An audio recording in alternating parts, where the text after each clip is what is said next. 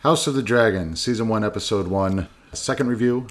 The first time we watched it was Sunday night late after putting the kids to bed. We watched it, quickly talked about it, but this time we went over it with a fine-tooth comb, scene by scene, watching it for a second time so we can better discuss it. So the first one was kind of a first impressions thing, and then this is going to be our more deeper dive. Hello? Hello. All right. So I took notes for every single scene. Some we'll go through quickly, some can be a little bit longer. For the record, Jay has never taken notes for anything in his life except for these podcasts, so this is a really important novel situation. Yeah, I'm not a big note taker. No. Journaler, memory person. Well, let's start at the beginning again. So this time we'll do it, like I said, scene by scene. So it starts with the Great Council, which we briefly discussed before. And just one thing I wanted to do is compare it to the terribly lame Great Council at the end of Game of Thrones. Mm-hmm. Where there's like 8 people. When you think of a Great Council, you think of what we saw here, where there's lots of people, thousands of people. Now, obviously, the circumstances were completely different, and Jaehaerys had just overseen however many decades of peace and prosperity for the kingdom, and at the end of Game of Thrones, it had just been some of the worst several years that there was. So it's understandable that it would be different, but the contrast was pretty stark, I thought. Yeah, there was definitely, you could see the chaos after all the war of Game of Thrones, but I think it was 70 years of peace, which is a lot of people's lifetimes. There's a couple generations already in there, so some people, it's just, they have no idea. Yeah, and this comes up a few times, the effects of all this peace. Mm-hmm. You know, it can be real confusing to keep track of who's who, so they were trying to decide who was going to sit on the Iron Throne, and it was between Viserys and Rhaenys, and they are both grandchildren of Jaehaerys. And Rhaenys was the eldest. Right. Rhaenys is the oldest surviving grandchild. And Viserys... Like, I think she wasn't she like the daughter of the eldest son too? That died? I'm not sure. He had 2 sons that both died, that were both in line. And then would have been passed to her if she were a male. So in terms of true succession, she should have had it. If there was no sexism. Yeah. Right. And Viserys was the oldest male grandchild, so he got it. And one thing they make clear in the book, I think it was pretty clear here, but not as clear, is that it was basically a vote, which kind of undermines Game of Thrones. The big broken wheel that Daenerys was supposed to do was like democracy, right? Mm-hmm. But this was settled democratically. All the lords and everything voted. It's clear in the book, at least, because in the time since we did our first podcast, I reread the necessary chapters in the book. And so you took notes and did research. Yeah. This is unprecedented. I'm maturing in my old age. But the vote wasn't close. Viserys won like 20-1 or something like that. And then to comment on the acting here, I thought both the reactions were subtle, and Rhaenys was stone-faced. She looked, disappointed, or that's not the right word. She was masking how she felt, but it was disapproval. But Viserys didn't look particularly happy. They even mentioned in this episode that they don't think he even really wanted to rule. In the after the episode thing. Okay, yeah. Yeah, which we didn't watch after the first time we watched the show. But right, so he, smiled and everything, but he looked not particularly thrilled about it. So it doesn't seem like he's lusting after power exactly. Right. When you mentioned Rhaenys' reaction in that one scene when they announce who will be the next ruler, and she's someone where still waters run deep. I feel like there's a lot beneath that surface. She knows how to be in court. This is something that comes up in Game of Thrones a lot, and it's coming up already in this show, where there's a certain way of how to survive and do well in court. Cersei was very good at that. People who are more hot-headed or impulsive, who are a little too full of themselves, I think that's like their fear of if Daemon were the next ruler, is he doesn't know how to exist in court. Like, be a ruler, but also exist in court. And Rhaenys, I think she knows what she's doing. The episode is so focused on Daemon and Rhaenyra that you almost forget about Rhaenys. But upon the second viewing, she seems much more like a big third factor, along with her powerful husband that we'll talk about later, She's kind of more secondary when she's brought up. It's often because of her husband or someone else, like, asking for her favor. It's never really because she's a principal in the scene yet. And then it goes right to the intro, which, again, we briefly talked about it, but it's interesting. It was very little music. It was just a three-headed dragon. Nothing to say about that except for that I was kind of surprised that it didn't give us the music and the whole thing Maybe like the they first will. ones. Yeah, right. Maybe they change it because they did change it in the original series a few times. So I wouldn't mind a cool intro. yeah, It's one of the few times where I don't want to skip intro. Right. Yeah, the music is so good, and you also kind of like I liked watching all the like mechanical things and you can almost predict some story based on how the intro goes, but not here with this. All right, then the next scene is we see up in the sky the gold dragon Cyrax being ridden by Rhaenyra. And so they fly above King's Landing, and one thing is that you see the people below, and they kind of look up, but they don't. It's like when I look up at an airplane. They're so used to dragons that it's not amazing like in Game of Thrones. I think they said in the beginning there was, at the peak of their power, there was 10 dragon riders or something. So dragons are pretty common here. they had 10 adult dragons. And I Okay. think that should not be confused with dragon riders. So, for example, in Game of Thrones, there were 3 adult dragons, but only 1 dragon rider for the majority of it. Yeah, until John, Until Jon at the very end, yeah. which we'll talk about John again later. Well, and speaking of dragon riders, this was something that I had briefly thought of before, but it didn't come up in our last episode. But they actually bring it up several times in this episode. And isn't there like huge significance of who's a dragon rider and what that means in terms of being a ruler? So basically, you don't have a dragon, or you don't know how to ride or tame one, you're nothing. And at one point, they even say, without them, we're just like everyone else. There was a couple times in this episode where they're even acknowledging the fact that we have dragons is what makes us special. And so in this case, who do we know has dragons at this point? And I don't know yet about Cornus, what's his name? Yeah, Corlys Velaryon. Well, Velaryons don't ride dragons. Okay. Yeah. So I find that very interesting because that is kind of basically what I learned in Game of Thrones.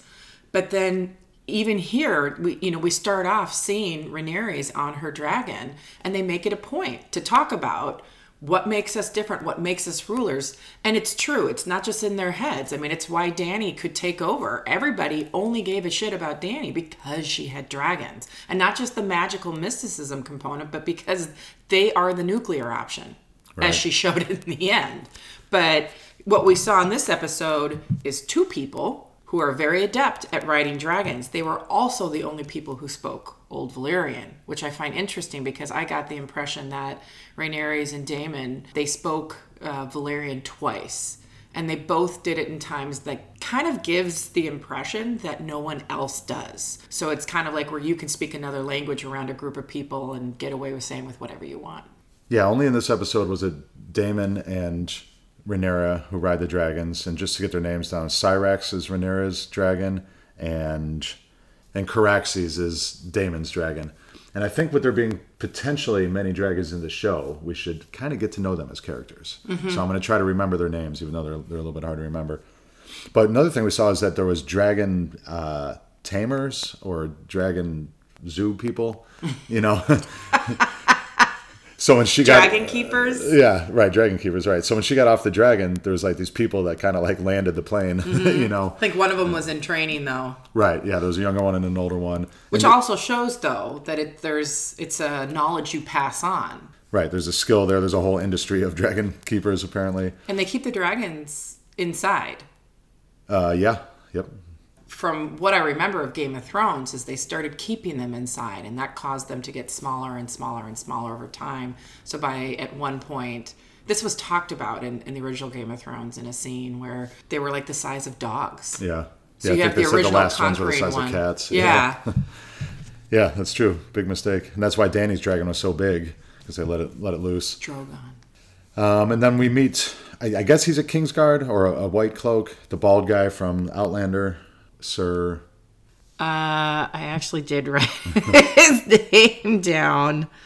Harold Westerling. Sir Harold Westerling. Oh, Sir Harold Westerling. So he is Rhaenyra's bodyguard, apparently. And this must be a great descendant of Jane Westerling that comes into play in the Game of Thrones series. Yeah, for your non-book readers, Robb Stark married Jane Westerling, and that's what ultimately led to his demise. Yeah. He did not marry Talia, was that her name? Yeah. From in the show. So yeah, there's a connection there. And there's a lot of connections like this throughout the show. But But Well, it just also shows how ancient, or at least how far back some of these houses go. I mean, I guess it's only a couple hundred years with this show and Game of Thrones, but still. Right. And then the next scene is Rhaenyra meets her mother, Emma, and they discuss the pregnancy, which we discussed in our first podcast, the battlefield of birth and everything. I was actually thinking about that more, surprise, surprise. And I think there's a really big distinction that should be made about the men's battlefield and the women's battlefield, because the women's battlefield is really 100% due to chance. They have no control over whether or not they conceive, whether or not they have a live birth, whether or not that birth is a son, and whether or not that child survives. And so it's not like a skill like combat. Correct. Yeah. So in combat, don't get me wrong, there's probably a fair amount of chance there, but it's not 100% like this. I mean, maybe not 100% because that's absolute, but pretty darn close. Yeah. But you can train. This is something we see Arya do. You can train to become a ninja assassin. You can train to become skilled at battlefield planning. We see Robb Stark do that and Tywin Lannister. There's so many things you can do to better yourself. But yet, so it's really, you can see this distinct unfairness of like talking about these as the battlefields for the sexes, and yet women don't really have much of a shot. Like it's the same way of someone who is born to be a slave and someone who's born to be a ruler. You just happen to be born to the right family and no choice in it really at all. Yeah. So the parallels are limited, or the analogy is limited between battle, even though it's a powerful metaphor. It's not quite right. Well, the agency aspect of what you can actually do is I think an important distinction. Yeah, and that, will of course come in very importantly later, which we'll talk to when we get to the birth scene. But speaking of Arya, one thing I noticed on the rewatch is Rhaenyra and Arya have a lot of parallels. Yeah. So the first one is just, the excitedness of riding the dragon and how she's kind of more of an adventurous one. But then in the scene with her mother, she directly says that she'd rather be a knight than whatever, birthing battlefield. Well, and this is young Rhaenyra too. There's going to be another actress who plays an older one. And so you also get this element of that young Arya in the beginning of that first season where she's just so young, and that's when she first gets Needle. And so that's confirmed that they're going to do a time jump? I just happened to see, it was a funny clip of they were interviewing some of the actors, and I was like, well, who's that person? And I had to look it up, and they did have it. So there's going to be two different actors for both Rhaenyra and Elise. What's her name? Alicent. Alicent, yeah. Both of them are going to have older ones, I guess. Well, having read the book or reread the chapter, I think there has to be a time jump. It's like this all takes place over a very long period of time. Okay. And I'll talk about that later when we get to Daemon, but it's they compressed a lot into this episode, but yeah, that makes sense. Well, and speaking of parallels, also between Arya and Rhaenyra, there's a lot of grief and loss very early on. So Arya loses her father in the first season quite tragically, and she's quite overcome by it. But the Arya we get at the very end when she's exposed to death, she's not as upset. You can see that change from child to woman. And I have a feeling we might see something similar here with Rhaenyra, of this tragic loss of her mom and brother, having to be the one to stand tall during the burial, and she has to tell her dragon... Syrax. She has to be the one to tell Syrax to light them on fire. And I think that's custom there. So I don't know if it's necessarily maybe as traumatic as it would be for like someone from our culture and age, but it's just the fact that she had to be the one to step up to do it at a time when she could have been depending on the adults around her, and yet they made a whole scene about how she had to be the one to step up. So I think we watched a huge growth moment of she's making that bridge from child to woman, from child to adult here. Right. And also, Viserys does not have a dragon, or as far as we can tell, does not have a dragon. Mm-hmm. So it would kind of make sense that Rhaenyra would have to give the command. Or Rhaena would have to give the command. Rhaenyra. But we do have Daemon right there, who also has a dragon, who also has a seat at the council. And so he's in a position of power where she's the cupbearer. She does not. Right. And he also is in charge of the city watch. Like, I honestly think with his age, his connection to the family, and his his position, he actually really would have been the one, but yet not. And he was quite compassionate to her there. And cupbearer. Who else was a cupbearer? Oh, yeah, Arya. Arya was a cupbearer, yep. So one thing I have to say really quick about this whole dragon thing, they said it twice. Both her parents did it. Do dragons really stink? Because I remember like the stink like horse, and I know that's a real thing, and that makes sense. But horses have fur. Right. Or hair. I don't know. This is a new thing, obviously, that they didn't talk about in Game of Thrones. And I think what they might be doing here is distinguishing between dragon riders and non-dragon riders. Okay. Because it's like a snake or an alligator. Yeah. So I don't know. I'll have to ask somebody who has these as a pet or something. But do they stink the way an animal with fur does? Right. Because otherwise I found that funny when the mom's like, you stink of dragon. And then the dad like smells it on her. Well, the fact that Viserys and Aemma do not ride dragons and maybe haven't in a very long time, like, there's a lot of symbolism in this show, and we'll talk about it in some various different scenes, but that Viserys is in charge but not a dragon rider, and so much so to where they both comment on her stench after riding a dragon might symbolize something. Okay, so the next scene is at the small council. One thing we see right off the bat is Viserion is laughing, and they're kind of hanging out with each other. It looks kind of more casual. It's not so serious as a lot of the small council meetings we've seen in the past. And Corlys brings up this triarchy thing. So there's some group that is causing problems somewhere, and he brings it up, and he brings it up twice, and then he gets shot down by Hightower, who's like, all right, we got it. Thanks. You know, and that's pretty...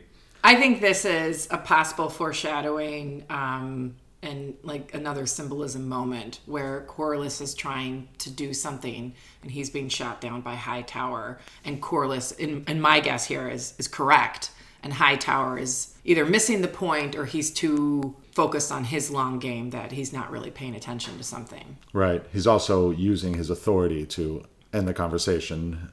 And then another just little thing is that Corlys didn't drink. The rest were getting wine, and he blocked his cup and didn't drink. So I think that's just... It's a very Tywin move. Right, yeah. This guy's got his head in the game. You know, it's probably why he's the shipmaster. What'd you call him? Yeah, the master of ships. Okay. I think that's what I call him, master of ships. And the small council meetings are kind of weird because... One, they have those little orb things, those balls, which we don't really know what those are. Like, if you got a... It's like if you're in your seat, there's a light on to indicate you're present. Yeah, right, yeah. So that's new. But then also there's however many people on the council that there is, but we only really know 3 of them. You know, the other ones are like kind of vague. I don't know if you find out their names or... like. When you always have certain staples, there's always a Grand Maester there. Right. And we hear him talk and stuff, but he's not as... They're not making a point for us to know him as much as like Corlys or Hightower. Corlys, Hightower, and Viserion are dominating the discussion. The other ones are, at this point, for me, basically interchangeable. Like, I don't know who they are, except for the Maester. And then, so this first time it comes up that Viserys wants a son, you know, and that he's sure that this is going to happen. And then they also discuss Daemon. And I think it's something to note. We had said about Viserys that he might have been like a reluctant leader.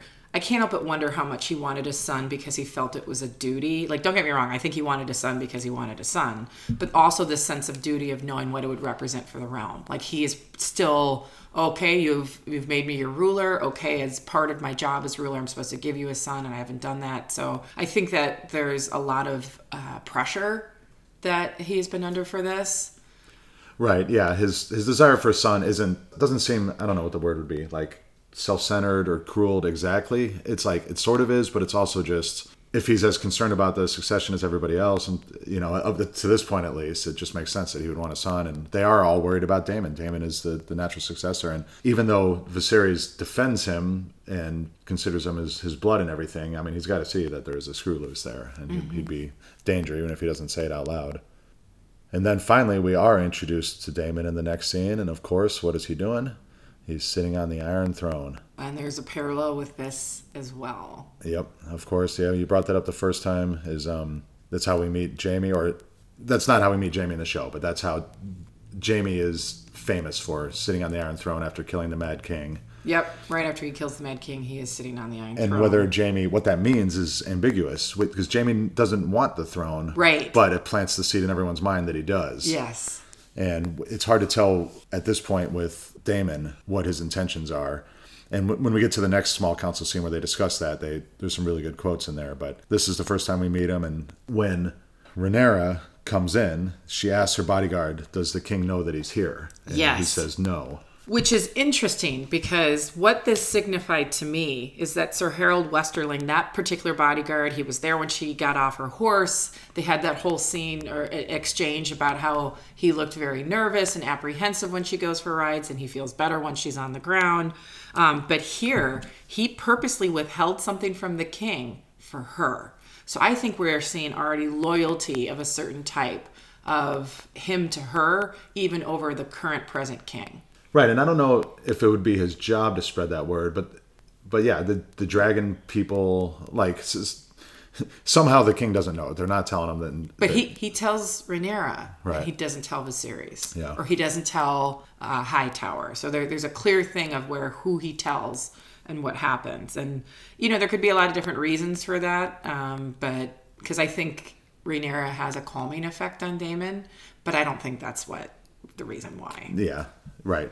I would assume it's some kind of loyalty, like you said, or one of the White Cloaks' jobs, or the Kingsguard. I can't remember if they're called White Cloaks, but the Kingsguard job is to keep the king's secrets, right?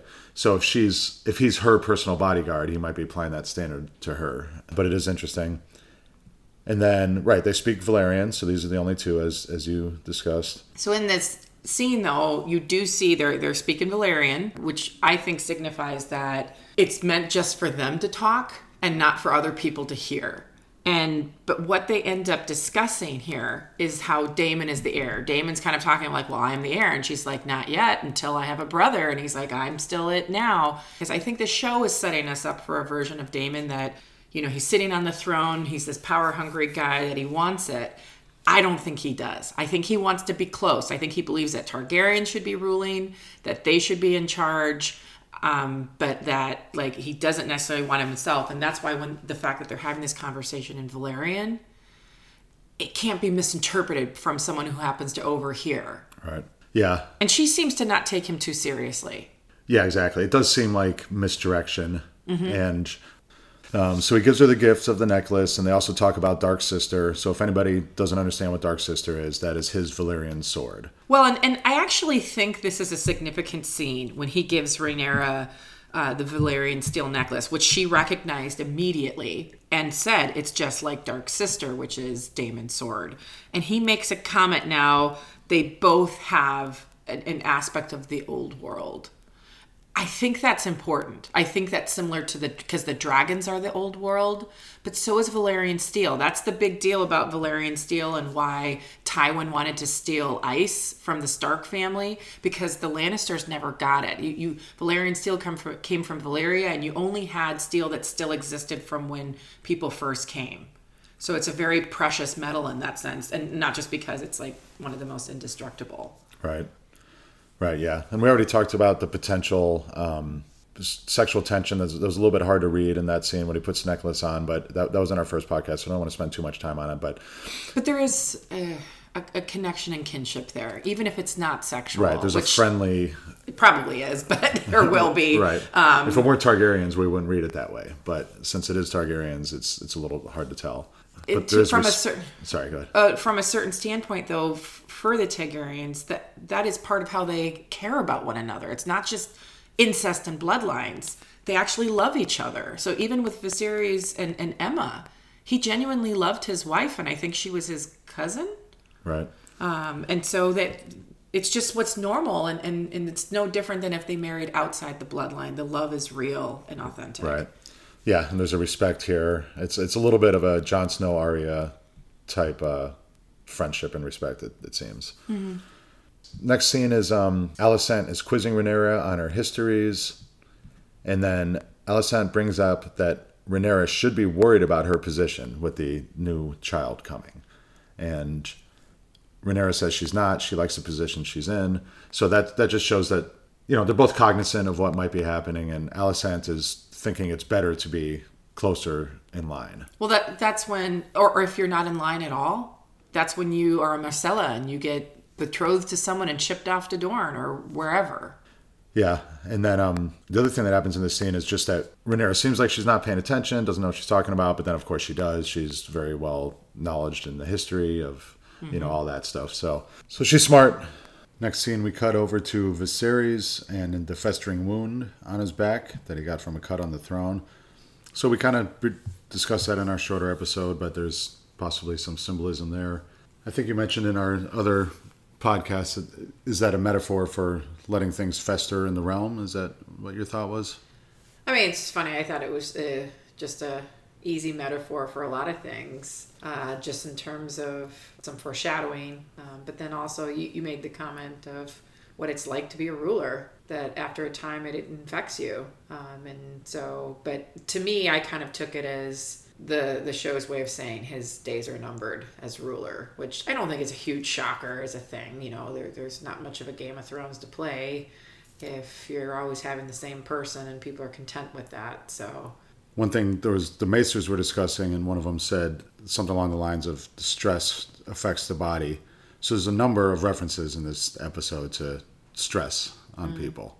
This one, the fingernails with Alicent, Daemon having trouble in bed, things like that. So it's just an interesting kind of new thing they're doing. And then one other thing I saw from there was the old Maester suggested leeches, and then the young Maester suggested cauterizing it. And then the old Maester agreed with the young Maester. Really fast. I remember thinking that the first time we watched it, and then we watched it again. It's like this, because I just remember Sam when he was learning, and the Maesters weren't that nice to Sam when he was this young buck learning the trade, and that younger guy was like, we should cauterize the wound. Yes. Right. So it makes me wonder, is the old man losing a step and it didn't occur to him, or is he playing something here? Yeah, just the same way like Grandmaster Pycelle was doing. They were all playing their own game.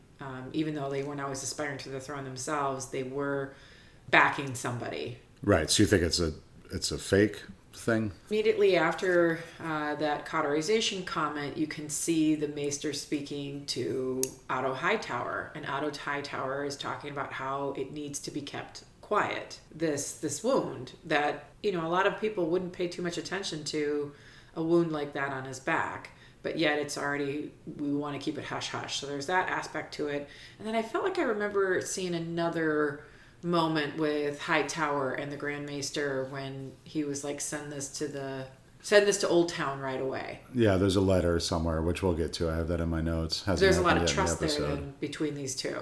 Between Otto and Viserys, you're saying? Between Otto and the Maester. Oh, did he give the letter to the Maester? I believe so. Oh, I just thought it was some random guy, whoever takes care of the letters. You know what? You could be right, and it could be just some random guy. And that's what is it called at the end? The credits are like some random guy. Yeah. I mean, you might be right. Maesters are in charge of the letters. Because that was a very important letter. Yeah. That was around the time when they were talking when they were trying to change the rules of succession here. All right, moving on. Next scene is in the bathtub. Really where we find out just how hard it's been for Emma to try to give him a son.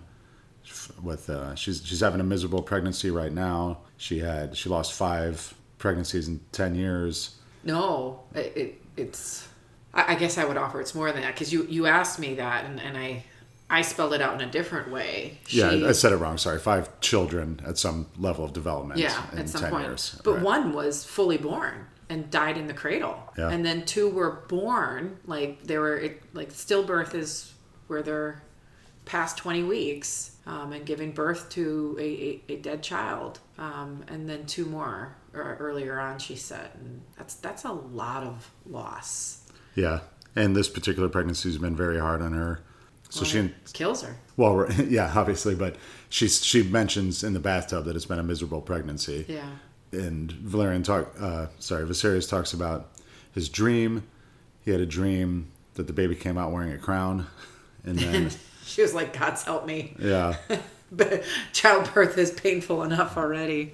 But then he talked about in his dream. He said it more specific, but essentially the sound of battle while the baby was being born, like hooves riding and shields clashing or whatever. Later, when the baby is being born, the battle's happening in the tournament. So it kind of, his dream was accurate-ish the way prophecies and dreams and things like that are in Game of Thrones. They're never quite right, but there's something about them.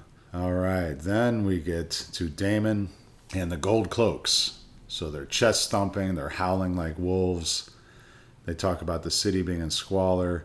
So this, I reread this part in the book, and the show does it in like a montage, right? And it looks like it all happened basically overnight. But in the books, it was months long process. Okay, that's actually interesting to know, because watching this scene again, sometimes it looks like they're literally going into people's houses and just choosing random people, and they made it seem not only fast but arbitrary. Right. Where if it's happening over the course of months from the book, that sounds more intentional. Right, yeah. When they're yelling out like thief, rapist, you don't know if the person's actually a thief and a rapist or if they're just accusing them of that. Which, that's what it looked like to me both times. But even when they're collecting people, it's like they're just catching people who happen to be strolling down the street at that point. Right. So I think they could have done that better depending on what they're trying to do. Well, that's just it. Right. If they're trying to misdirect you into thinking Daemon's a total savage, maybe they did that. But I don't love the way it was done. Yeah. That felt like we're just here to do some shock and awe for you. Like true Game of Thrones style, the way when the first show came out, it did a lot of things that you didn't see as much of.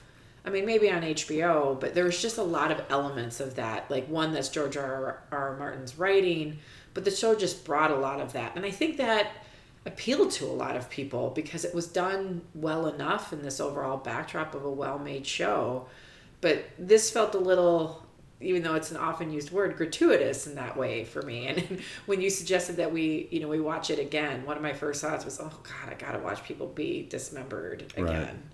Yeah, so in the book it was like, I think it was over a 6-month period where Daemon tried to get order in the city, and he did do all the things. He cut off the hands of thieves, he gelded rapists, and he didn't say that they executed murderers, but he said that he slew 3 men in fights in the street. So yeah, the show turned it up and shortened it, whatever they're trying to get you to think with that. Yeah, and I mean, I think perhaps you're onto something here. I think we talked about this a little bit in the first podcast, and there's a lot of dimension to the vast majority of characters in these series, and I think we fully expect that to continue to be the case here. And this is our first layering of characterization, and I think pretty clearly Daemon, by what we see of his actions, but also how we hear all this conversation from other people, is that he's this hot-headed, disorganized, power-hungry, selfish, self-centered person here. And we get a couple glimpses of some other things here, but it seems in a way kind of one-dimensional. And we've kind of talked about like, oh, well, if you think about Jaime Lannister in the very first episode of Game of Thrones, I mean, he's pushing Bran out the window and having sex with his sister. But yet, look how complicated and multi-layered Jaime ended up being. Until the end, when he reverted back. Oh, well, I'm blaming that on the showrunners. Yeah.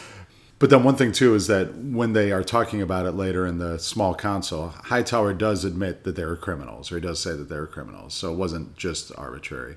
He at least says that, whatever. Well, and the point they were also making, even if it was arbitrary, is that crime is a huge problem, and they've got all these people coming in for the tournament, and that if you want King's Landing to get their act together and not be even worse with this influx of a bunch of people, is you gotta lay down the law.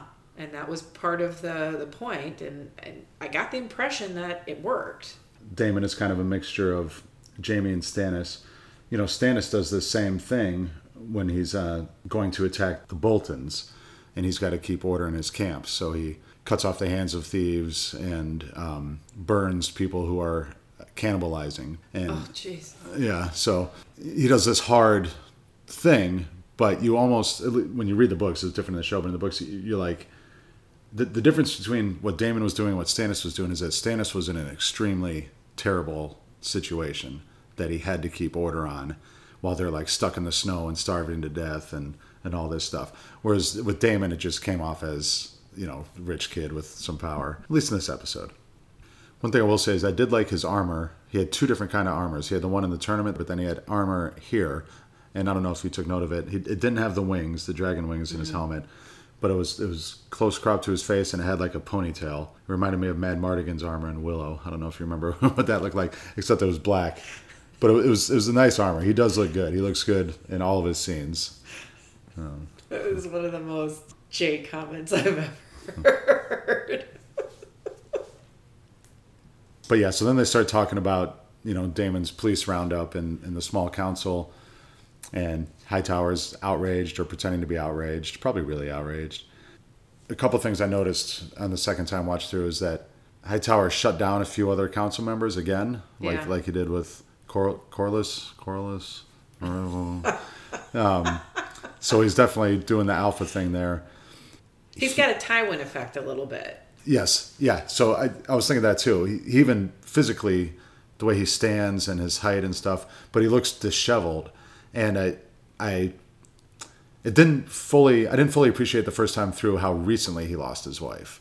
Like, we don't know exactly when it was, but it was recent, and it looks like he's still, like, it might have been like a couple days earlier, So he could definitely have a Tywin type vibe about him if he cleaned up a little bit. Mm-hmm.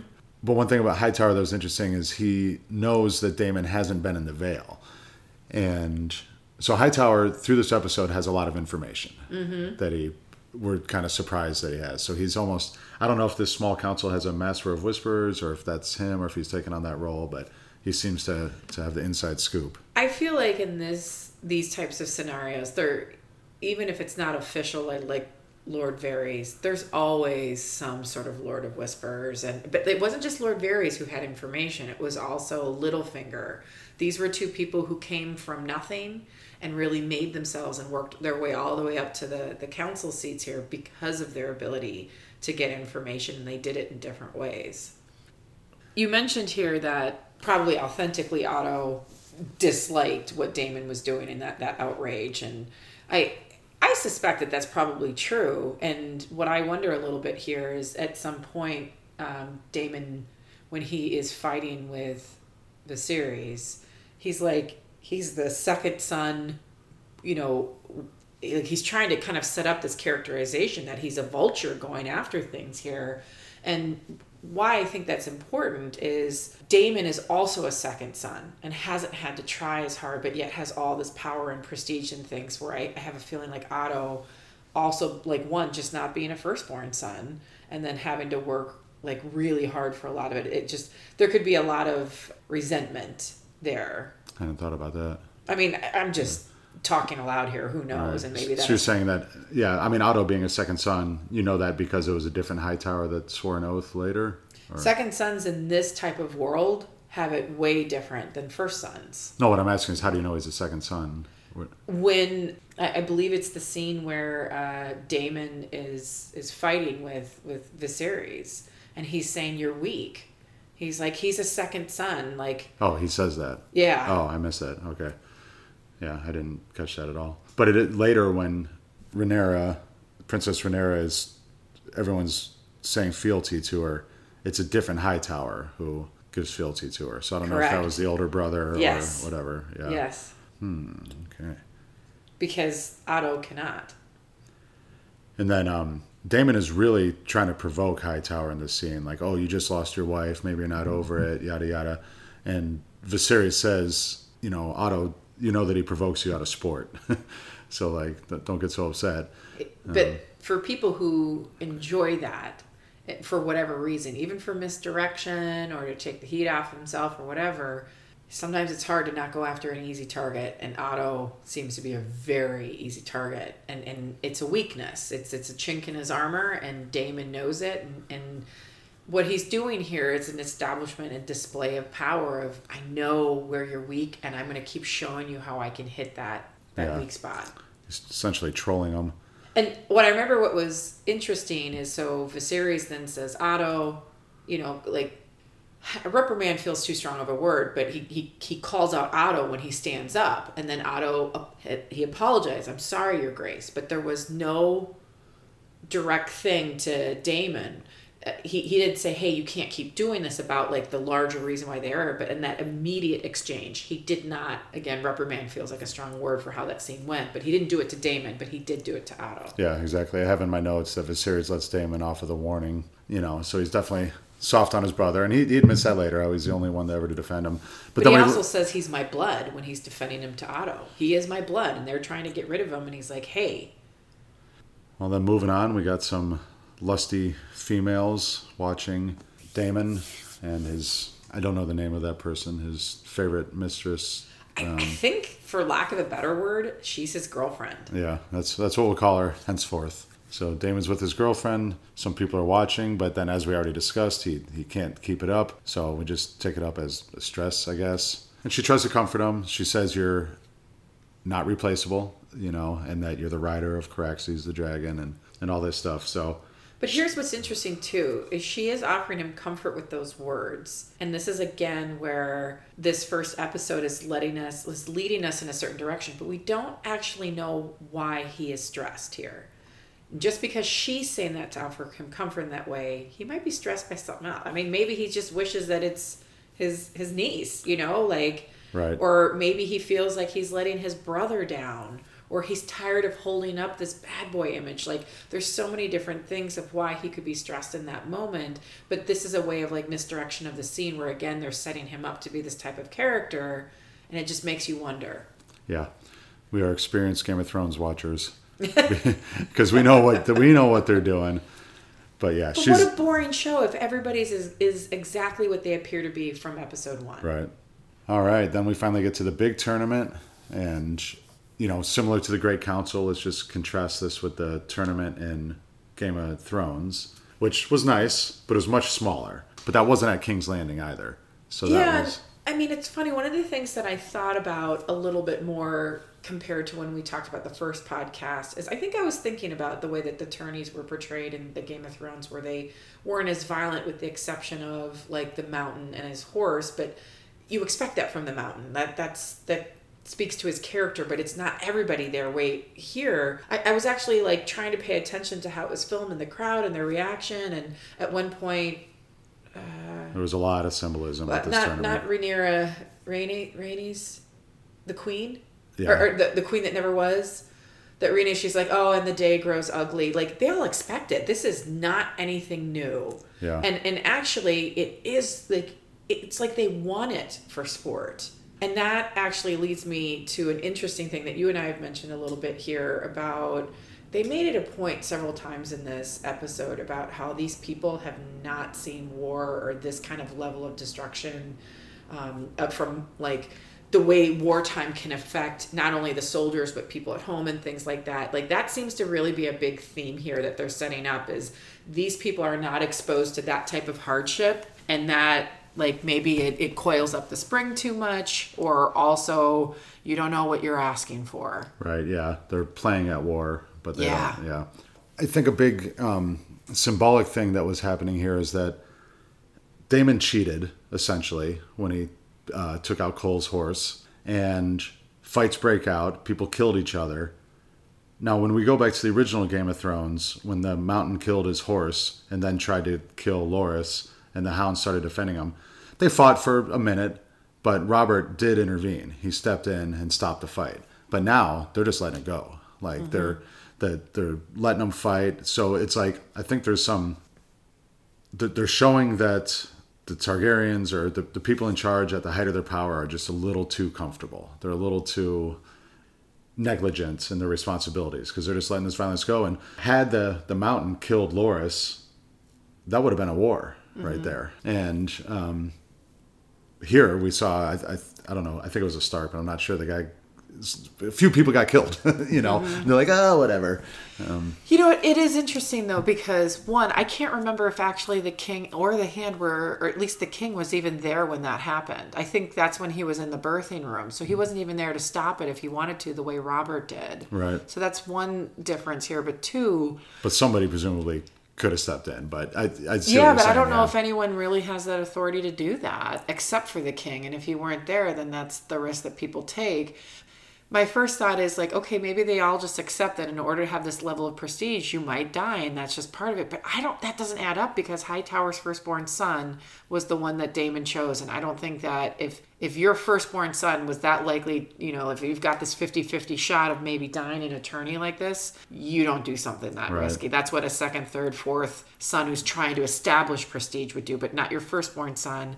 And my understanding is that's who Daemon chose and defeated at first. Well, the symbolism also could be that when the king's back is turned, things can run out of control, or whatever. But I feel like, because when we first watched it, I was like, this is kind of stupid. Why are they letting all these fights happen? And why, when Daemon, cheated, was there just some booze, but he was still declared the winner and stuff?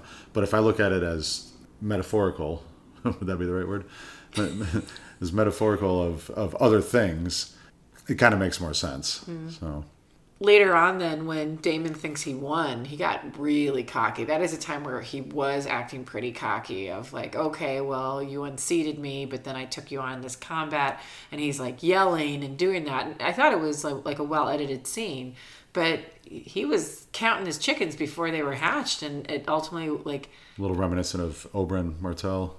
Well, and it was also what you were saying here, is they're a little too confident. Yeah, and Kristen Cole was nice about it, because with all that death going on, I mean, it would have been a little egregious to kill the heir, but he could have, and he could have been justifiably done so.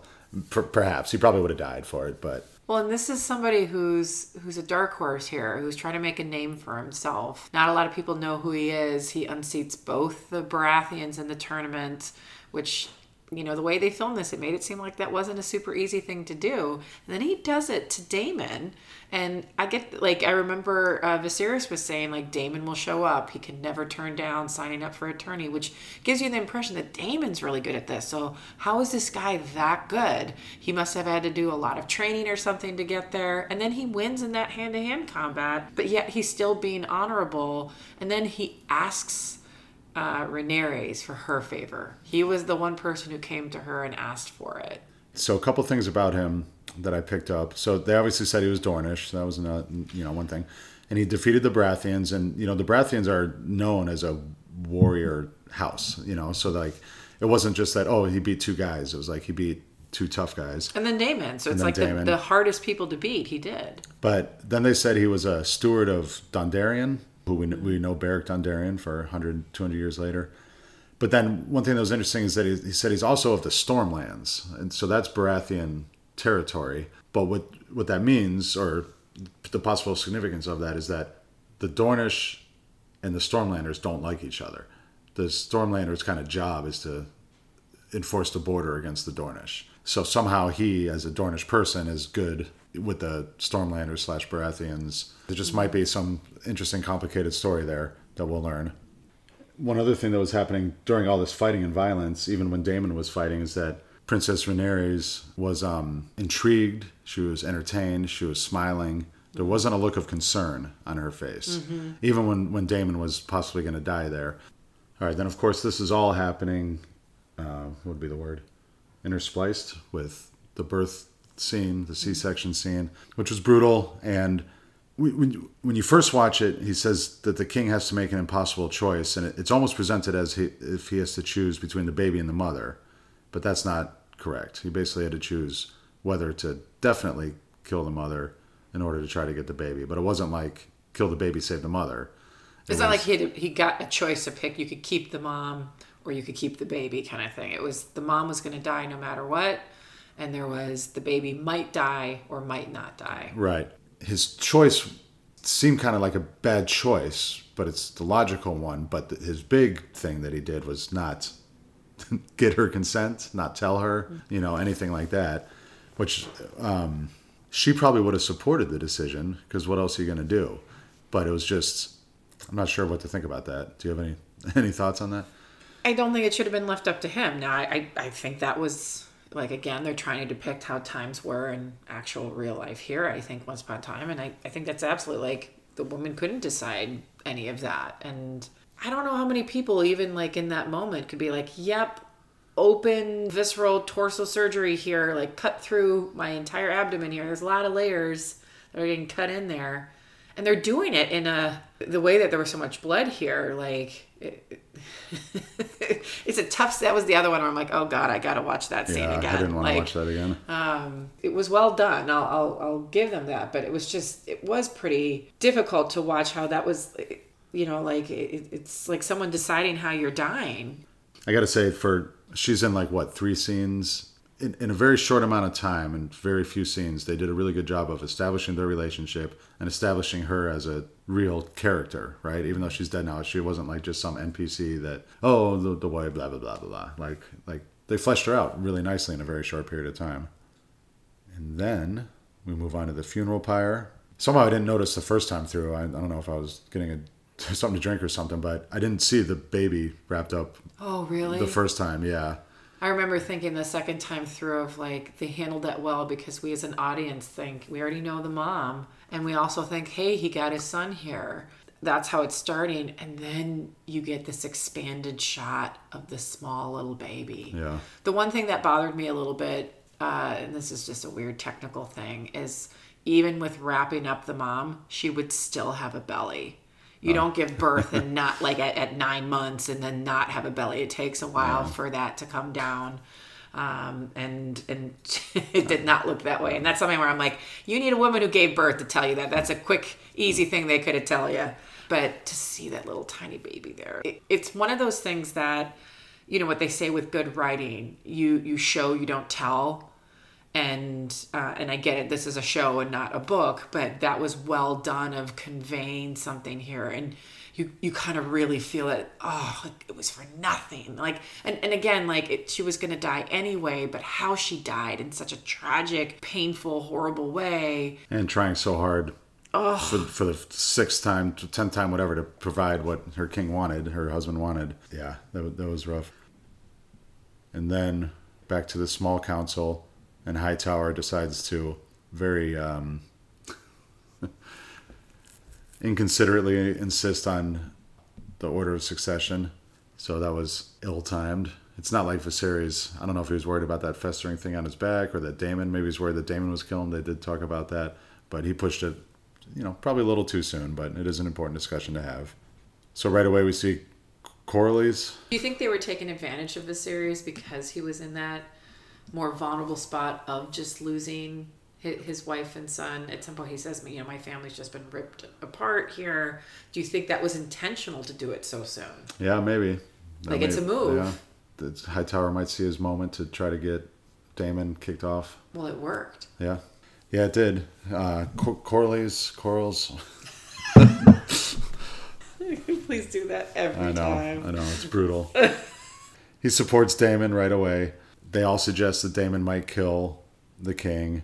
That's like Leviathan kind of level, like that level of trying to talk about how to like plant seeds of doubt when it's not even true, but just trying to get that and how you can wear away at somebody over time. And I don't know if we're going to have that time here, but it's just, and right away Viserys is like, are you saying what I think you're saying, that my brother's going to assassinate, like by design? And of course, Damon's listening to all this, which I pointed out in our other podcast. That was one of the few scenes I didn't like just because it seemed too easy for him to get back there. We don't have to talk about that again. But he's listening to all this stuff, and his reaction is interesting. When they're debating whether he wants the throne or not, he's kind of like laughing. He laughs. I saw that, yeah. So like, maybe he's just like Jaime in that regard. He doesn't want it. Yeah. But yeah, so they're all discussing that. He's listening. And I did really like Hightower's comment, something along the lines of, there's yet to be a man the gods put on this earth who wasn't ready to take on absolute power, or whatever he said. Some really good quote there. The gods have yet to design a person who's going to refuse absolute whatever. Fuck. Yeah, I think what he's basically saying, like someone who would resist the call to that absolute power. The thing is I already disagree with him. And I think that there's always people like that who do not want the mantle of that absolute authority that like the king has. And so I think we have Viserys here who even came to power reluctantly. Like he did it more in like a Stannis style of like it's his duty, but not that he totally wanted it. But again, this is you and I kind of reading between the lines of some of these reactions of what we saw here and how he is. But I disagree with Hightower in that I do think that there are people who don't want it. Doesn't mean that they don't want no privilege or prestige, but some people are kind of happy being in the background and manipulating the person who is at the seat. And maybe that's what he's referring to, is that all people kind of fall to that. But well, the exact quote, I just looked it up, is the gods have yet to make a man who lacks the patience for absolute power, which is just good writing. It's a good quote, whether it's true or not. And it's in the context of Game of Thrones, it's true-ish. But yeah, then also in this meeting, Corlys also mentions his wife as a possible successor. And then right away, somebody jumps on him. I don't know if it was Hightower, somebody's like, you were just back in Daemon, what's up with you? But he wasn't. He was just not immediately jumping on the let's hate the Daemon bus, bandwagon here. He was kind of coming in and being like, hey, like, this is because they were saying we need to discuss the matter of succession. And he's like, we already have one. Yeah. Like, nothing has changed just because we didn't get what we wanted. And that's not necessarily backing Daemon. So I thought that was kind of an interesting twist on words there. But then, this is another time of the queen that never was, where once again she gets shot down. But why did she get shot down this time? Right, yeah. Why is she not in the discussion if they're going to get rid of Daemon anyways? One thing I forgot to say about the tournament is that we see that Corlys and Rhaenys have 2 children together. So there's also that. So yeah, they said that was one of the things that he said. Not only did she come together as one of the, like, in terms of succession with the first time when it was being decided, but that she already comes with heirs. Right. Yeah, and one boy and one girl. So there's a male heir there too. All right, yeah, then we get that scene that you mentioned before of Hightower sends a letter to Old Town. We don't know who he's sending it to, and I don't remember if it was the Maester that was sending it, so surely that scene was in there for a reason. And then he sends Alicent to comfort Viserys, which we already discussed, but he is playing the game hard, willing to put his daughter in a position where something might happen, something might not happen, but he wants her to look the part. There was a very big ick factor for me with that scene, because even if you think that he's trying, and again, this is like they're doing a great job of adding these layers, but like he shows like he has this adept ability to be hand and say certain things and hold that, but then he sends his own daughter in just after losing her mother, asks her to use her gown, and it like he's willing to use his daughter in such a way, like you would never see Ned Stark do that ever. He would rather die than do something like that, and that's just something where it like there's an ick factor on so many levels, but it just kind of shows he'll probably stop at nothing. He's literally using his own grieving daughter for this towards a grieving king. Yeah.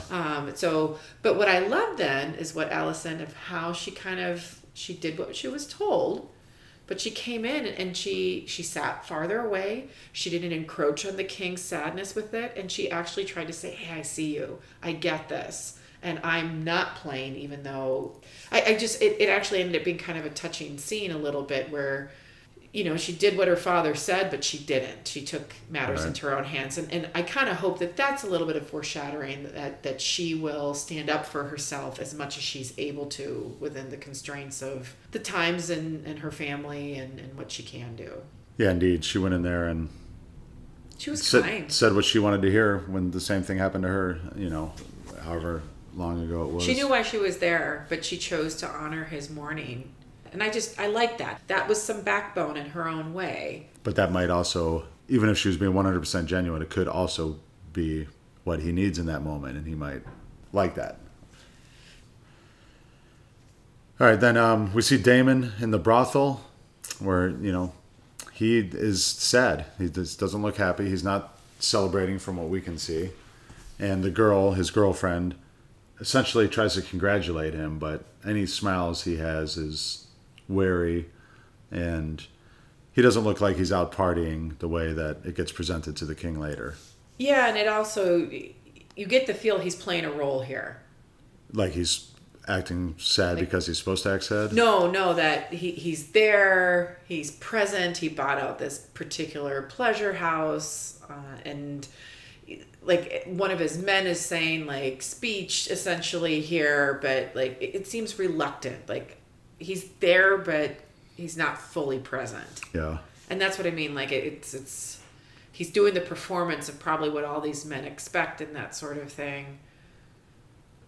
And then, Hightower, again, this Maspero Whisperers kind of thing, he gets reports that he corroborates with 3 different people and presents it to the king that it was a celebration. And Viserys does confront him. He asks him first, did you say it? And he doesn't deny it. Mm-hmm. But we never actually see him say it. So I don't know if he said it or not. Well, and the point, though, I mean to make, though, is Hightower's telling him I've corroborated this, but Viserys still felt the need to directly ask Daemon rather than kick him out and not even bother to give him that audience and ask him himself. So even though technically his hand has said, I've already done all this investigative work, like Robert Baratheon would have just believed Ned right off the bat and not even bothered. Yeah. So it says something, though, that he gives Daemon a chance to defend himself. Yeah, and it speaks to there's still some closeness in this family, and which Daemon doesn't really take. He says we all grieve in our own ways. Right. And then, then we get that, that scene where Daemon says that he's weak and they're all feeding off you, and he says, I would protect you. And this, again, reminded me of a parallel with Stannis, where when Stannis was... none of the other council members wanted Stannis in the council because they were all scared of him. They thought that he would he would grind his teeth so loudly they wouldn't hear anything. Well, they thought that he would just right away have them executed basically for being shady. Littlefinger didn't want him anywhere near the council and all that stuff. I mean, it's true. He probably would. Yeah, he would. Yeah, exactly. So Daemon's kind of this weird mixture of Jaime and Stannis again in that way, plus the obvious parallel of being the second, the little brother and the heir. Well, the council makes it seem like he would be very bad for the realm. He's too impulsive. It would be just like Maegor, the cruel or something. And they kind of hide behind that. But I really wonder, to your point, if it's really more about that they know that he, at the very least, would kick them out or not want them there, but even worse, see them for what they are. And so it's... They can't have someone who will see through this. Right, yeah. They need someone they can manipulate. The last thing, or the last thing I have in my notes, at least, is when Viserys meets with Rhaena, Princess, his daughter, and they and tells her what he's going to do. I thought about this a lot, and I still don't know how I feel about it, how he brings up the Song of Ice and Fire being passed from king to king, which they seem to... But if he just suddenly was assassinated, does it all just end? Well, right, that's the thing. So I guess it ended because it couldn't be passed off after Robert and Jaime killed the king and the prince. It just feels weird because he says great challenge is going to come out of the north, the snows and everything, and it's important that a Targaryen sits on the throne. And a Targaryen wasn't even sitting on the throne. Now these dreams are not always accurate, but it's like... Yeah, I mean, I guess it depends on what you consider to be the throne, because technically Dany was Cersei in charge. Was on Iron Throne. Well, on paper, but yet Dany was kind of in charge. I mean, they obviously needed Dany to fight the threat, and that could be how the prophecy played out, but it just doesn't fit. I don't know. Unless they're setting up a future Jon Snow show. And he will sit on the Iron Throne that's now melted to fight the Great North. I would watch that show. But I don't know if we would want a repeat of the White Walkers. I mean, that's, if it were well done, I would watch that show. I feel like there's some redemption there that they could do. But going to the scene, though, with Viserys and Rhaenyra, you do wonder a little bit how much is her lack of, no, I don't want this. Is that because she wants power herself, or is this because she finally has acceptance and is being seen as somebody of worth by her own father, something that she's never had before, or both? It doesn't have to be either or. But right now, I'm kind of inclined to think it's not that she wants to be queen. She just wants to be good enough for her dad.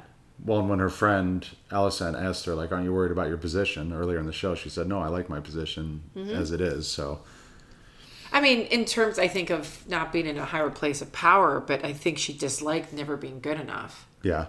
I thought it was very well acted scene, particularly by both, but by Viserys when he's like, I've been ignoring what was right in front of me all these years, and yada yada. It was good. But then they have the important discussion about the dragons too, where they says they don't control the dragons. Viserys says that, and then he says the dragons are what caused the doom of Valyria.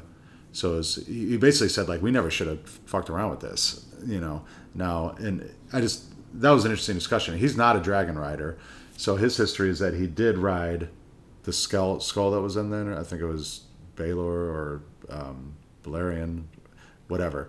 But then he hasn't ridden a dragon in like 20 years or something like that. So he's not into it.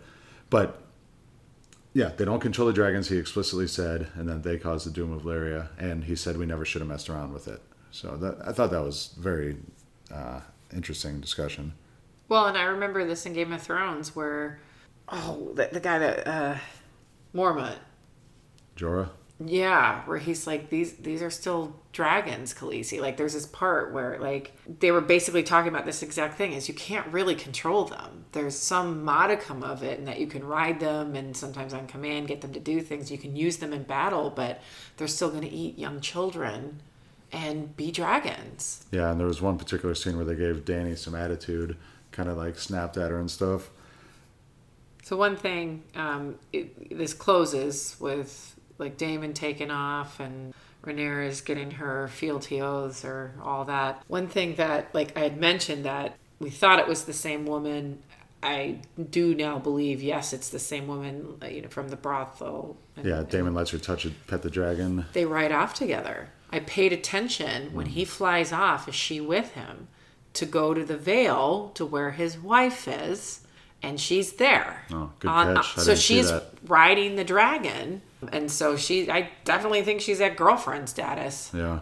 And that is, that's going to piss a lot of people off because I can't believe I missed that. I saw that she pet him, but I didn't see that. Yeah. She's wearing a white dress, and you can see a white flapping thing. It's very small and it's quick. Like, basically how important, because that is a pretty bold statement of come ride my dragon with me to go meet my wife. Maybe he's not going to meet his wife. That's where he was ordered to, but, Yeah, and you know what? I get the impression David doesn't always follow orders here, but he also likes to provoke. Yeah. So, I mean, Robert did this. He flaunted his, like, it was well known, so who knows? Yeah. All right. Well, that was a longer episode. Everyone needs some nighttime falling asleep listening. I don't know if we're gonna. I kind of like doing a immediate response, first impressions that we can get out Sunday, do Sunday, and then a longer one later. It's hard to find time to do this, but I did enjoy it. It is funny, yeah. Us fitting it in here. But to get out a real long one on a Sunday night is hard. So for you listeners, we might do it twice next week, or we might do it once. We might be asking too much of our now 6 listeners. A little shout out to my brother if you're listening this far. Listen to it at like 2 times speed. Yes, that's how I listen to all my podcasts. All right. Thanks, everyone.